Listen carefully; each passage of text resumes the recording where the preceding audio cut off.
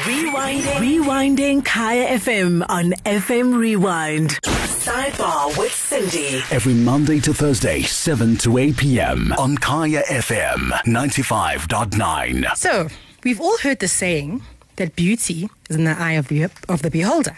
But I say, beauty is actually in the mind of the beholder. The mind of the beholder. So tonight on Sidebar with Cindy, we'll be exploring the psychology of beauty. So I look forward to hearing your comments on this. You can call us on 086 0000 959. You can SMS us on 36959.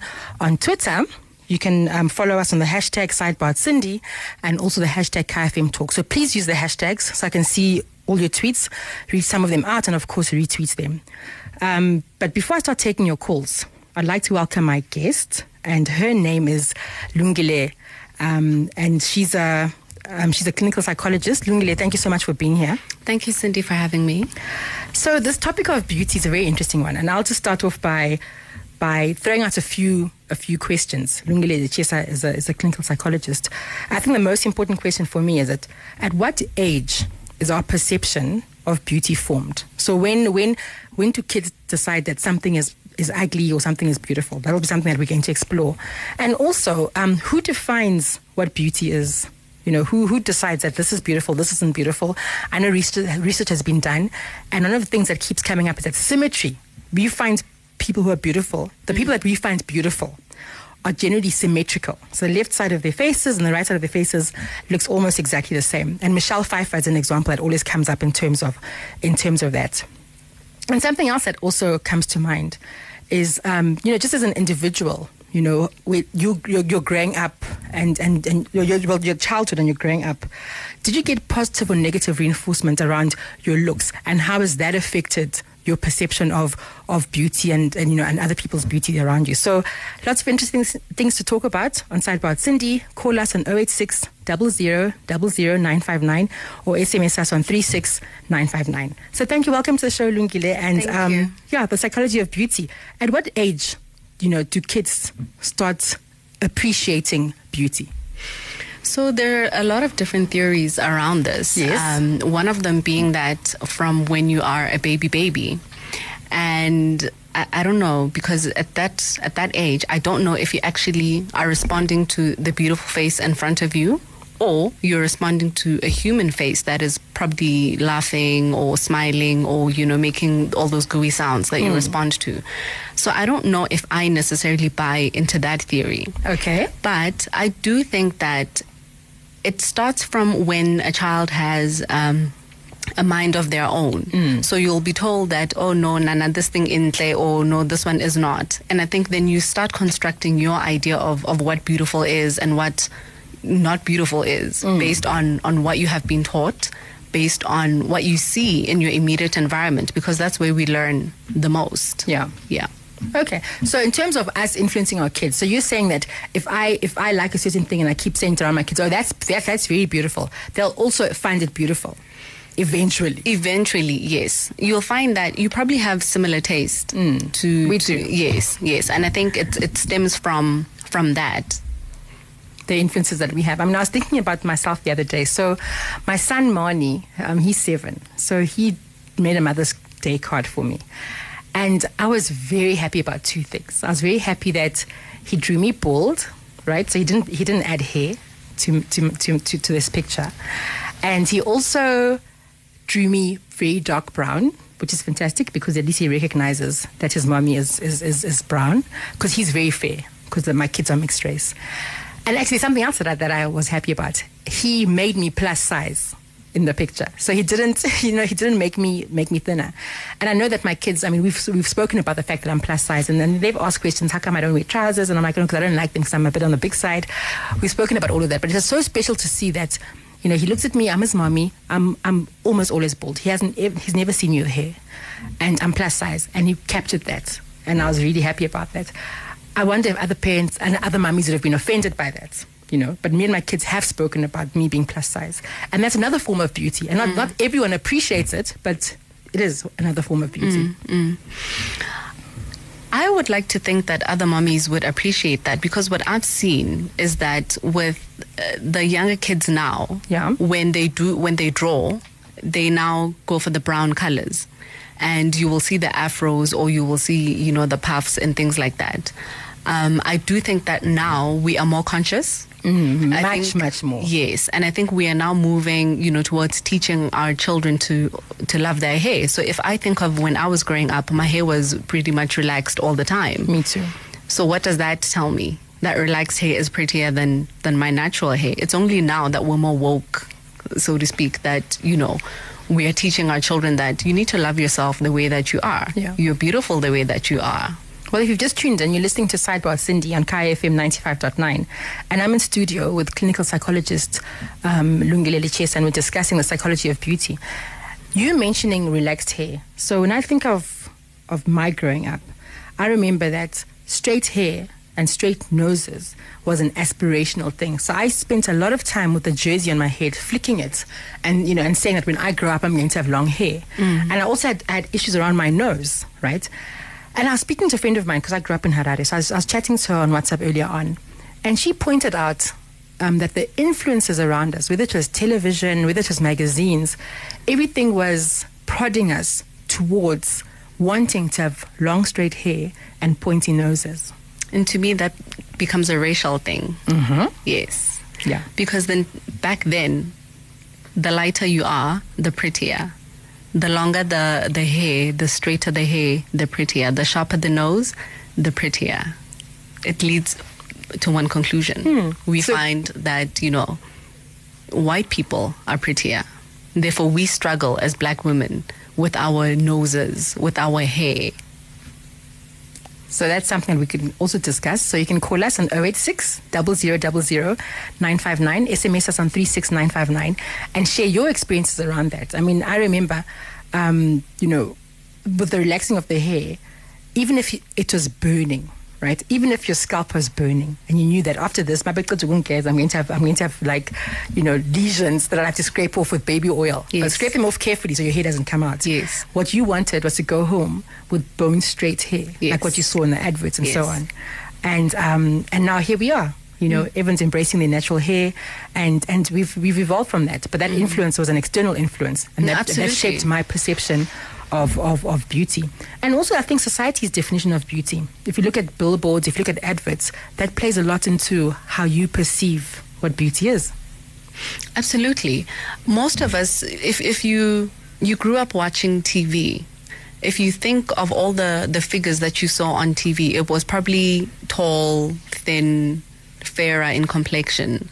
You look at, the famous people who become really famous and really popular.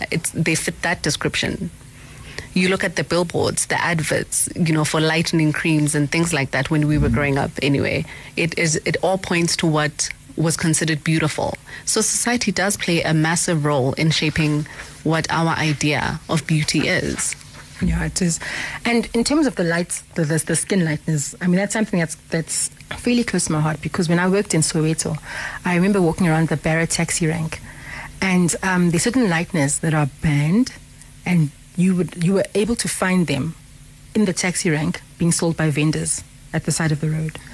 And those lightness have caused a lot of damage to many women. I mean, when I look at the women that walk around, those chubabas were caused by those lightness. So at the beginning, yes, you'd use them and they worked and your skin would become very fair.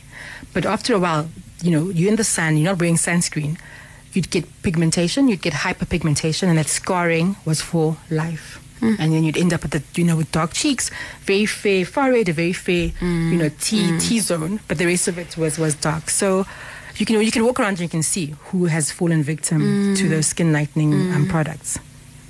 Sure. That's quite heartbreaking, because it also, for me, it feels as though some of these things are like directed at women's insecurities. So the fact that you mention where you can find them and not in a Santon, so to speak, that completely, it puts a different demographic, if I can refer to it that way. So it makes me wonder, if you're walking around, hopping onto a taxi, Kopara, what does that say? What insecurities are they playing into? And it comes like what we were saying earlier on about our childhoods and how we were influenced by these external influences, like the adverts. And the people that we saw around us. But yeah, that is my life. The jersey on the head. I won't ever forget that. My mom put it up a lot. She used to remind me about that a lot. That Cindy, when you were younger, you just wanted to have long hair that's up to your shoulders, and that's why I did the whole jersey thing. And in terms of the things that we look for. So I'm talking about a type. So yeah, people talk about, I have a type, right? The preferences that we have in partners, whether it's the height or the muscular builds, what influences that? What do you think influences that, Lungile? It goes back to you saying that beauty is in the mind of the beholder. Because I certainly don't know if there's a scientific anything behind, whether you prefer someone taller or someone with a beard or that. But I do think that it becomes a personality thing as well. And I would like to think that you pick a partner based on, I want to say obviously, on the looks, but more so, it's deeper than just the looks. Can you connect? Do your souls speak to one another? Doesn't matter that he's not as tall as your type. Does it matter? That's a good question. Well, some people argue that there must be some form of attraction for there to be a relationship. Yes and no. Okay. Yes and no. I say yes because typically that's what we hear about the most. But I have actually recently interacted with people who have said to me, people don't approve of my husband because they never thought that I would marry someone as short as he is. Yes. And it becomes a question of, okay, so, help me understand then what was your decision based on? And she flat out said, yeah, no, typically he's not my type, but I fell in love with him. Wow. Which got me thinking, does it really matter? We are definitely going to come back to that. Let's chat to... Okay, we had Refilwe from Social Nguve. We'll try and get her back online. But, okay, let's just go back to what you were telling me. So someone articulated that you married a man that is shorter than you are, Lungile. No, that they married a man. Oh, they married a man that is shorter than they are. Yes. And this guy isn't their type. Yes. So, people were just like, but this doesn't fit your type. Wow. People are something else. Yes. That's quite a mouthful to say to someone. Okay, so we have Dawn on line 9. Dawn? Hi, Dr. Sindi. Welcome to the show. Thank you. I think just my comment on this is that I think as people we have to start admitting that a lot of this, what we've learned, is a socialization based on where the sources of information came from at the time. And if you look at, you look just examples of where, for example, we went to school, right? When I went to a primary school in the township, big bums were okay. And if you didn't have a big bum, it's sharper, and the guys were not paying so much attention to you as the girls with the big bums and the thick thighs.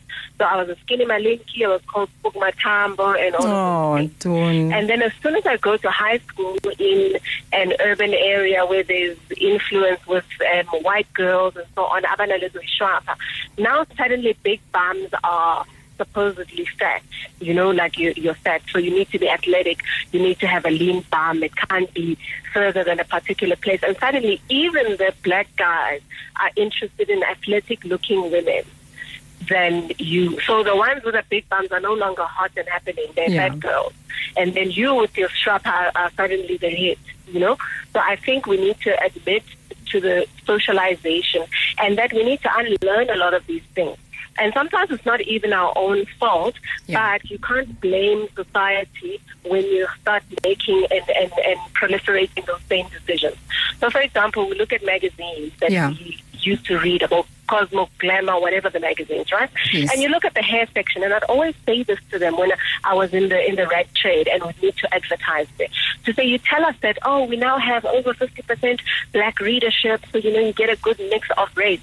But when you look at the offering, the beauty and hair pages are always telling you how to do a bun, how to do the coif, how to do whatever. And I'd be like, what about hairstyles for black women? And somehow, even when there's a woman with braids, if they show you, they'll show you how to make a coif with braids. So assuming that you've got to have a hairstyle that falls to be able to make the trendy hairstyle. Now we are the hit because we've become naturalistas and we still spend the most money. But for a long time, we didn't know what to do with natural hair. Yeah. I learned very late in my life that my afro must be combed wet, not dry. And not to wash it, and not to wash it every day. Because then you strip it of its oils. 100%. But because you read in the magazine that says, oh, don't brush your hair wet because it's going to break. But that's for white people, so that's for Caucasian hair. Yeah. Our hair needs to be straightened out while it's wet and so on, and plaited to be straight and all of those things. But we learned them late. But we have to admit to say that there was a particular way we were taught to think, and we are now going to unlearn it, rather than vilifying people who haven't learned that, you know. No, well, thank you so much, Dawn. Thank you so much for that call. It was very insightful. Well, yeah, and Dawn brought up some very valid facts that that is how we were socialized. Like as I've shared my experiences, and it brings us to the question here about looks. That do looks really matter in life? That sigh. The answer is a big yes. No, okay, let's hear what you have to say. So we've been taught that looks do matter. So you've heard that, it will be the prettier person, the good-looking person that gets that job. It will be the prettier girl in class who it seems as though, she gets favorable treatment from the teachers. I mean, if you think back to what a typical nerd looks like. So it's not about what the media keeps on portraying, or the movies and so on. Yes. So even though the prettier girl is the favorite one, it doesn't necessarily mean that she's smarter. But there's something behind the looks that then becomes more important than the brains. So yes. I think some people still think it matters, but should it? I don't think so. Well, look, the way society can be very superficial, I think it still does matter. I mean, when I look at my own kids, I mean, as I said, my kids are quite fair because they're mixed race. And when I'm walking around with them, the amount of attraction that they attract, and I'm not always sure if it's because I'm darker than they are, and so people are trying to figure out what the relationship is, but there's always comments, there's always a flurry of activity around them. Oh, they're so light in complexion, are they really your kids, and so on. And yet, when their father goes out with them, right, I mean, and he's white, none of that. He gets none of that. Right? He'll come back from the shops and they've had a great time and no one has stopped to ask them if they're his kids or touch their hair or touch their skin and so on, or commented on how they look. And it's quite a thing because, if you're going to bring up kids that keep getting attention based on how they look, they might end up thinking that beauty is a currency. And I don't want my kids to grow up thinking that, their beauty is a ticket to anything. I want them to value other things apart from the way that they look. So that's something that, as parents, we need to always be thinking about as well, that, what are we teaching our kids about beauty by the way we speak and by the way we react to beautiful people? No, absolutely. I think it does begin with us at home, teaching our kids, like you're saying, that beauty is not currency. And if I think about, other things that will inform what we deem as beautiful and whether it should matter or not, if we think about someone who of high status, someone powerful, it's not necessarily their beauty that makes them powerful. It's then the other things that we, consider as attractive. So, there's the money element, there's the influence. There's other things as well. There's a tweet by Carrie, and Carrie says, looks do matter whether we like it or not. As a child, I went to different schools, and with each school, there were standards about beauty. In conclusion, the mind is the mirror of the eye of the beholder, and attitude will determine how your beauty is rated. And then Melody says that looks, she says she heard us sighing about the question, do looks really matter? And she's like, she's lolling there. But interesting discussion that we're having. So why do we treat beautiful people differently, Lungile? I think it comes with prettier is better. And we always want to think that, because you're prettier, you're taller than me, you're thinner than me, you there must be something better about you, be it your personality, be it, I don't know. We just think, I want to look like that, I don't look like that, and therefore I'm going to treat myself less. And we do that without even thinking about it. and it can have a detrimental effect. No, absolutely. On your self-esteem. Absolutely. And your psyche. Absolutely. I'm sure we've all heard of women or we all have friends or have heard of someone who their partner cheated on them. And the first question is, with who? When you see the with who and they happen to be prettier or thinner than you, then it becomes problematic. Because then obviously you are less, right? However, we find that if the person they cheated with doesn't meet your idea of beauty, it becomes a but how? And that hurts. And that hurts. So either way, it becomes problematic and it becomes tied to the other person's looks and not necessarily your partner's behavior. That reminds me of something that I think I've mentioned this before, and I'll mention it again. So if you've just tuned in, you're listening to Sidebar with Cindy, and I'm chatting to clinical psychologist Lungile Lechesa, and we're speaking about the psychology of beauty. So when people meet me, and then, then they ask me about my surname, or they've seen my name somewhere, oh, okay, you're Van Zyl, are you married to a colored man, or are you married to a white man? Then, of course, I explain I'm married to a white man.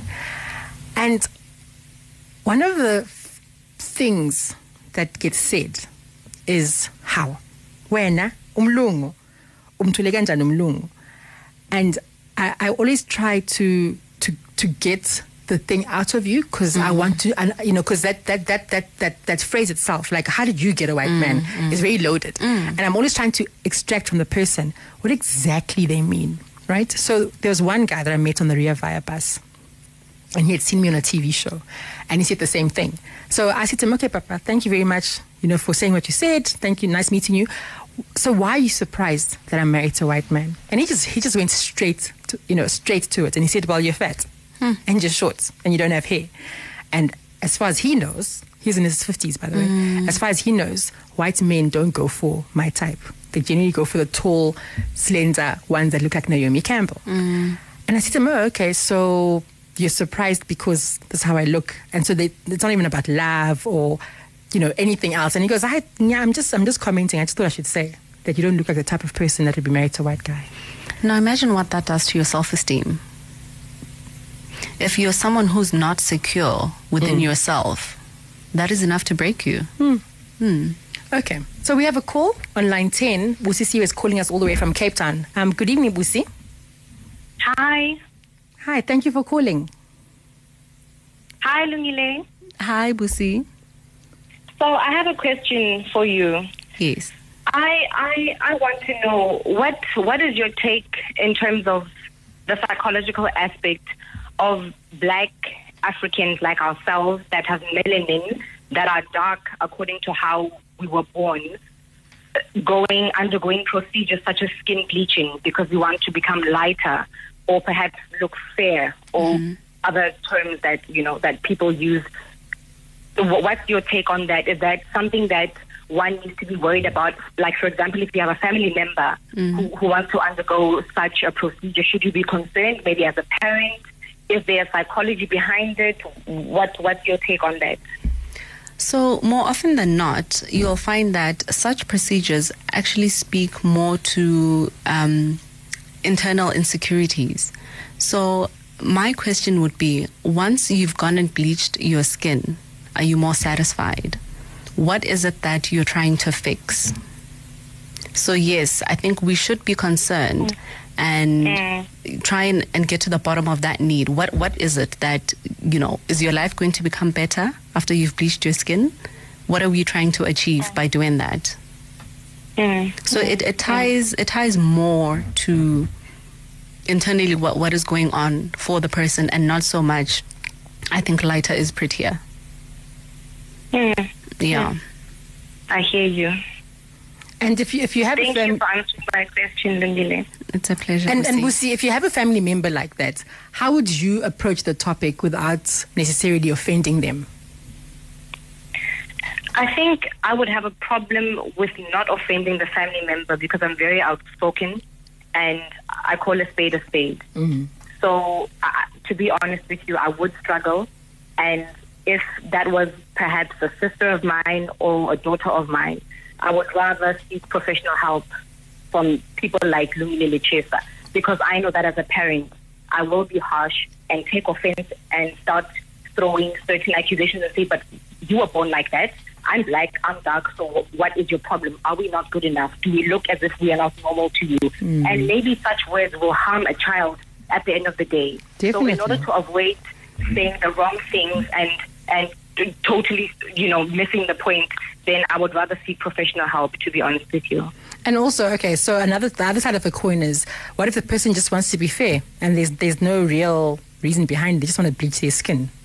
There's that option, right? I don't believe that there is that option. Okay. I honestly don't. Was there skin bleaching, however, 100 years ago? I don't know the history behind skin bleaching, but I think that with time, as time goes, we are becoming less and less okay with being black. I think black was okay 100 years ago, but now these days our children don't want to speak Sesotho or Xhosa or Zulu. Now they want to speak English. Our children want to become lighter skinned. But when I was young, fine, I am still young, I'm 31. But when I was younger, I was okay with the color of my skin. This yellow bone and becoming fair, this desire, I feel, is a new thing. And I think we need to start questioning what is happening now that was not happening however many years ago. Why are we not okay anymore in our own roots when people used to be proud of their knots, of the hair that wakes up and your afro is flat, it looks like a plate.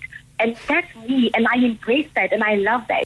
But why is it not acceptable anymore? I think we need to start investigating and get to the bottom of it, because something is happening and times are changing and not necessarily for the better. Okay. That's my own personal opinion. Okay, well, thank you so much for that, Busi. Thank you for listening. Thank you. Okay, so Busi said a lot. Yes. Okay. I'm not sure that the skin lightening issue is a new thing. I think it's something that's always been around. We just have more information around it now with social media and so on. The issue of blackness and us moving away from our blackness, your thoughts on that comment of hers? Again, I would say yes and no, because if we think about you have the black diamonds, as they're called, where there's still a drive to become, with the more money we get, the whiter we become. Mm-hmm. So there's that school of thought where their kids will not speak their mother tongues because that's just not cool. Where mom will still be in the wigs and the weaves. Not to say there's anything wrong with. I mean, I like my wigs and weaves, but you do get those people who you will never see them without. What are we teaching our children there? Then there's the other school of thought where we are becoming more aware, we're becoming more conscious, we are starting to embrace our natural selves. I think there's still a divide. I think there is still a divide. And I don't know if it speaks to white is prettier, and also being previously disadvantaged. Money gets you closer to white. And also the history of the country. I mean, Yeah. white was perceived to be better, and the Yes. whiter you were, the more privileges were afforded to you. So we can't forget that. I mean, that's Yes. something that I guess in sub-Saharan Africa is going to take a very long time to be done away with, and it's a process of unlearning. And we also need to consider the schools that we send our children to. It's predominantly white schools. And by so doing, we're exposing them Yes. to certain behaviors. Absolutely. If I think of, for example, ballet, when now my child is being told that her hair needs to be in a bun, how am I going to get her afro into a bun? What message is being sent to her? One of the things I'm looking into doing, because I love ballet and I do ballet, is bringing flesh-toned tights into the country. Yeah. Because I saw a video of a Chicago-based ballet school where it's all dancers of color, and each dancer has tights and ballet shoes dyed to match her skin tone. And here, everyone wears pink tights, pink Yeah. shoes, which don't look like us. Yes. So it's something I'm working on. Yeah. And I'd love to open a ballet school, not necessarily teach myself because I don't have that capacity, but have a ballet school where young black kids or kids of color can come there with their afros, cornrows, pom-poms, whatever you want, and just dance away. Yeah. It's something that we have to look into. I think so, because the schools are still, leaning more towards the white cultures. So that's also problematic, because then it teaches our kids from a very young age that what they have is not acceptable. And we have to work on that. The other thing I came across when I was doing my reading was the beauty ecosystem. Okay, so it seems that there are two aspects of beauty that the beauty industry is looking into and focusing on. So before it was primarily looking beautiful, foundational beauty, the basics, the skin and the hair. And then they branched out into enhancement beauty, so accessories, style, and so on. So that is under looking beautiful. But they've now added feeling beautiful. So feeling beautiful is something that's coming up. So wellness, eating, sleeping, exercising, using sunscreen. And emotional beauty is something else. The confidence, the charisma, the kindness, and the intelligence. So brands are being forced to go beyond the superficial and also to start looking at beauty from inside. And then building their products around that. So have you noticed a change in the products that you use, or just around you in the beauty space? What I have noticed is that people are now becoming more attracted to a person's personality and not necessarily their looks. And I think it speaks to what you've just mentioned. Because if I'm healthier, if I'm kinder, if I'm more confident, if I feel good, and if I feel good, I'm more likely to look good. So I think it speaks to the confidence that, we each carry. If you think about it, you have gorgeous people who we would consider, or society would consider, absolutely gorgeous, and they are incredibly insecure. What is that about? Well, absolutely gorgeous and incredibly horrible. Absolutely. And that automatically makes them unattractive.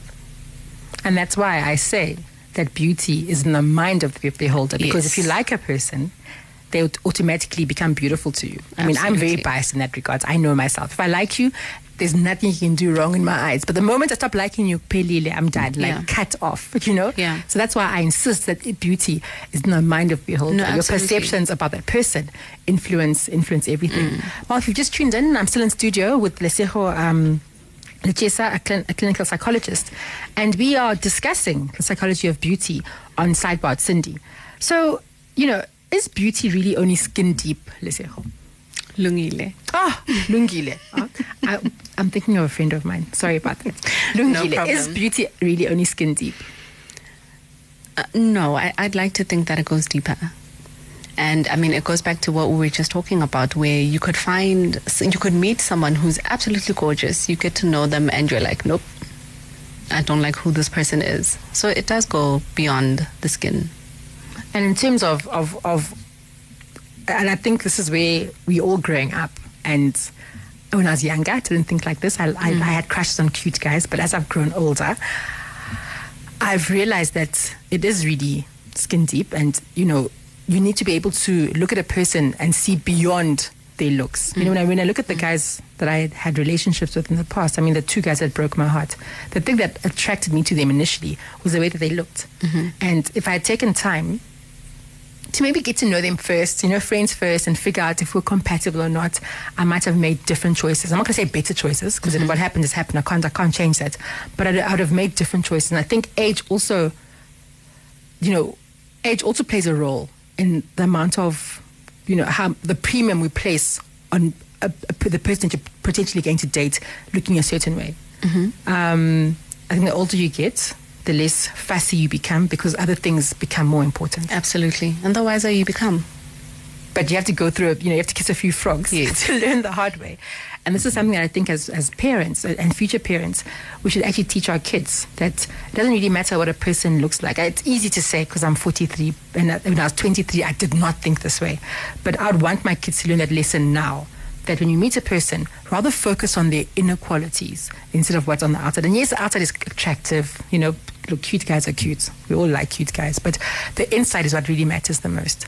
And I'm hoping that I can instill that value into my kids early on. I want to add on to that. And yes, it's important to teach our children that. But I think even more to teach them that they need to be kind, beautiful people. And when I say beautiful, I'm not talking physical appearance. I'm talking have a beautiful soul, have a beautiful heart.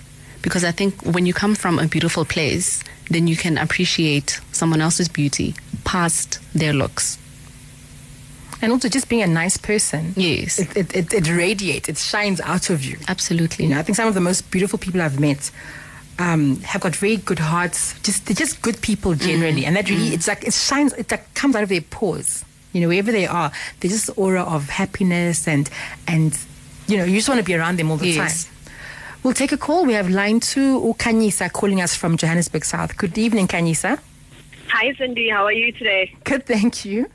Also, good evening to your guest in studio. Hi. Hi, Kanyisa. How are you? Just a quick one. I'm actually just driving from work, and I'm thinking about, listening to the topic. I kind of caught it mid-conversation. However, there's something very important that I actually just wanted to share regarding the psychology of beauty, that it's not only just like a black person thing. I think in general, the psychology of beauty is just a woman thing. Just taking it even just in the European concept, in the sense that for a long time in the 80s, dating a little bit back, as far as I could remember, there was a lot of, comparison between dark-haired women and blondes with, blue-eyed, etc., etc. And then we saw the craze in America with the Kardashians, for instance, and that became like a whole trend with women being more darker toned, so to say, in a Caucasian sense. So I think necessarily our society as women, we put a lot of pressure psychologically on the appearance and what is socially acceptable, apart from just being black and white, I think, or fair or dark. It just has to do with a whole concept of just a woman pressure or societal pressure to look a certain way, to be acceptable, to be in a certain standard that would appeal to a certain type of market. I mean, with Vogue, etc., and integration of Vogue and black people and on the covers, etc. I mean, recently with the Beyonce one, there's a lot of change and shift in the mindset of people and how. And it's taken a very long time. It's taken a very long time for us to get here. Centuries of it. And I think, thinking about myself, I've got a young daughter. She's 11. Yes. And every time we talk about the hair issue, she doesn't go to weaves or wigs, because I don't do that type of vibe. Not because I can't, because for my job, practically it doesn't work. Okay. However, she prefers to just have her hair braided, because she just does not like combing, And then there's a whole concept of, why do you wear wigs, or why do other women wear weaves and straight hair? And there's a whole conversation around that, So I think slowly but surely we're in a space where, as women, we're trying to change and shift the perception of what beauty actually is. I think Lungile, she also pointed to the fact that beauty is skin deep, as much as what she also said earlier, is that as much as you know a person, as you grow to know a person and their personality and their character, the physical stuff kind of, fades away, and you see their actual true beauty, and that's what we should be installing and instilling in our kids and on future generations, so forth. Yeah. No, thank you so much for that, Kanyisa. Thanks for the call. Thank you. Thank you, Cindy, for the beautiful topic. Thank you so much. Bye. Cheers. We have Sam calling us from Westdean. Good evening, Sam, and thanks for calling. Sam? Okay, so we've lost Sam. So there's a tweet here by legendary Massman, and he says, let's stop lying to ourselves. Looks do matter. However, one can look past looks if they genuinely love each other. And then do they really matter? They do. According to him, they do. But you can jump over that. It's a little hurdle you can get over eventually. But I've been through a lot, and I think the superficiality of loving people because of their beauty is just when I look at the guys that I used to crush on earlier on, it was all about their looks. You'd crush on a person, you haven't even spoken to them, you don't even know if he snores at night or he's got googly eyes. It's just you like him because of the way that he looks. And it's just so shallow. It is. And it's also so dangerous. It is so dangerous, because then you can find yourself now stuck with this gorgeous person who treats you terribly simply because you think, oh gosh, they look good. Am I going to find someone who looks this good, who will like me or love me? Yeah. So going back to Busisi mentioned something that is still on my mind about if people choose to bleach their skin, is it because they're trying to aspire to whiteness? And I think for the sake of balance, There are some people who will have some work done on their bodies just because that is what they want. I really don't think that every single person that has work done, be it skin bleaching or cosmetic surgery in terms of liposuction or fixing your boobs or whatever it is, fixing your nose, is trying to be, something else. It's not with every person. So, for example, I shared this with you earlier. Growing up, I did not like my nose. And for the longest time, I refused to take profile pictures because I did not like my nose. And Lungile has a straight nose. So she has a very sharp nose that starts from the nasal bridge and it goes... It's been described as a white nose, a Roman nose, and I didn't like that. Till this day, I'm not sure, I can't tell you why. I can't even remember how this whole thing of my nose started, but I just knew that I didn't like my nose. But having said that, I've never felt strongly enough to actually go and change my nose. So you do find that, if I had, okay, cool, it's because I don't like my nose. But there are people who will undergo certain procedures because they're trying to fix a certain brokenness inside of them. And I think maybe that's where it becomes problematic. True. Yeah. So we have Sam back on line 10 from Westdean. Sam, good evening. Good evening. Please, thank you for calling. Yes. But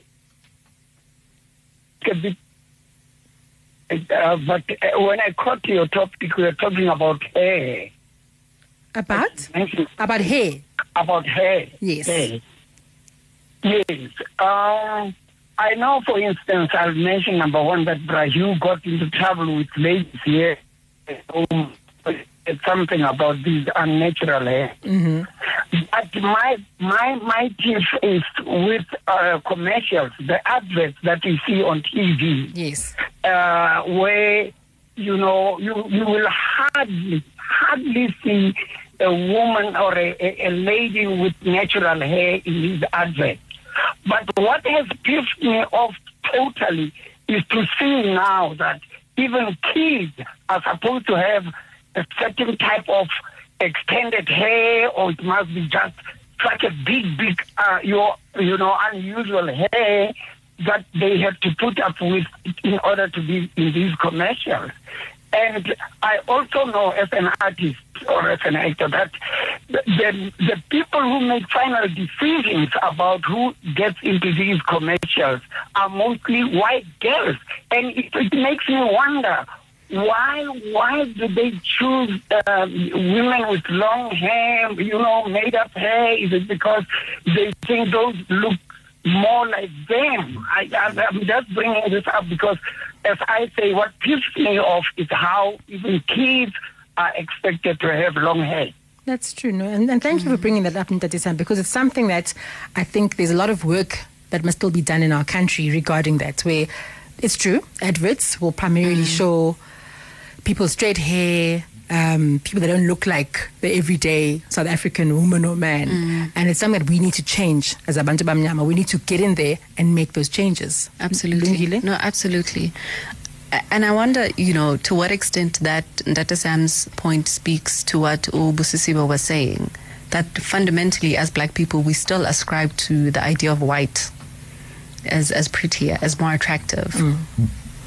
Okay, well, so we have a lot of work to do. Yeah, well, thank you so much, Lungile Lechesa. Where can we find you? I know you're an Instagram girl, so where can we find you so we can interact more with you and get to see you? If we need to see you, where do we find you on social media? I am on Instagram. My handle is lungile.lechesa.psych.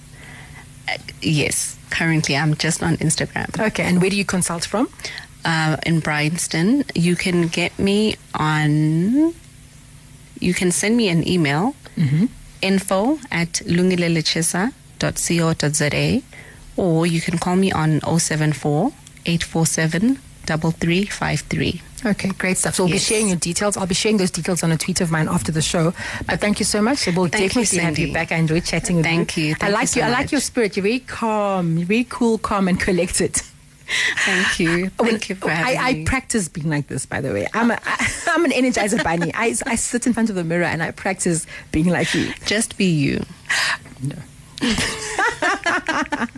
No, but thank you so much for being here. Thank you for having me. We'll have you again soon. Thank you. And that was Sidebar Cindy on Kaya FM 95.9. I think my whole take on beauty being in the eye of the beholder versus being in the mind of the beholder, a lot of it is actually in the mind. And, what I want to say is that be you, be happy, and just do you. Some of us have learned it the hard way. I mean, as I said, I grew up wanting to have long hair, wanting to have a straighter nose. But I've grown up, I've accepted the way that I look, I've accepted who I am as a person, and I'm really living my best life. I think being plus size has been challenging. I grew up in a thin country like Harare in Zimbabwe, and that was tough. But my mom made sure that she instills a strong dose of self-esteem by always telling me how beautiful I was. And she did this on a daily basis, up until she passed away. My mom always told me how beautiful I was. And when I look back, I'm so grateful for that, because she was preparing me for what was to come. Sidebar with Cindy. Every Monday to Thursday, 7 to 8 p.m. on Kaya FM 95.9. Rewinding Kaya FM on FM Rewind. Visit kayafm.co.za for more.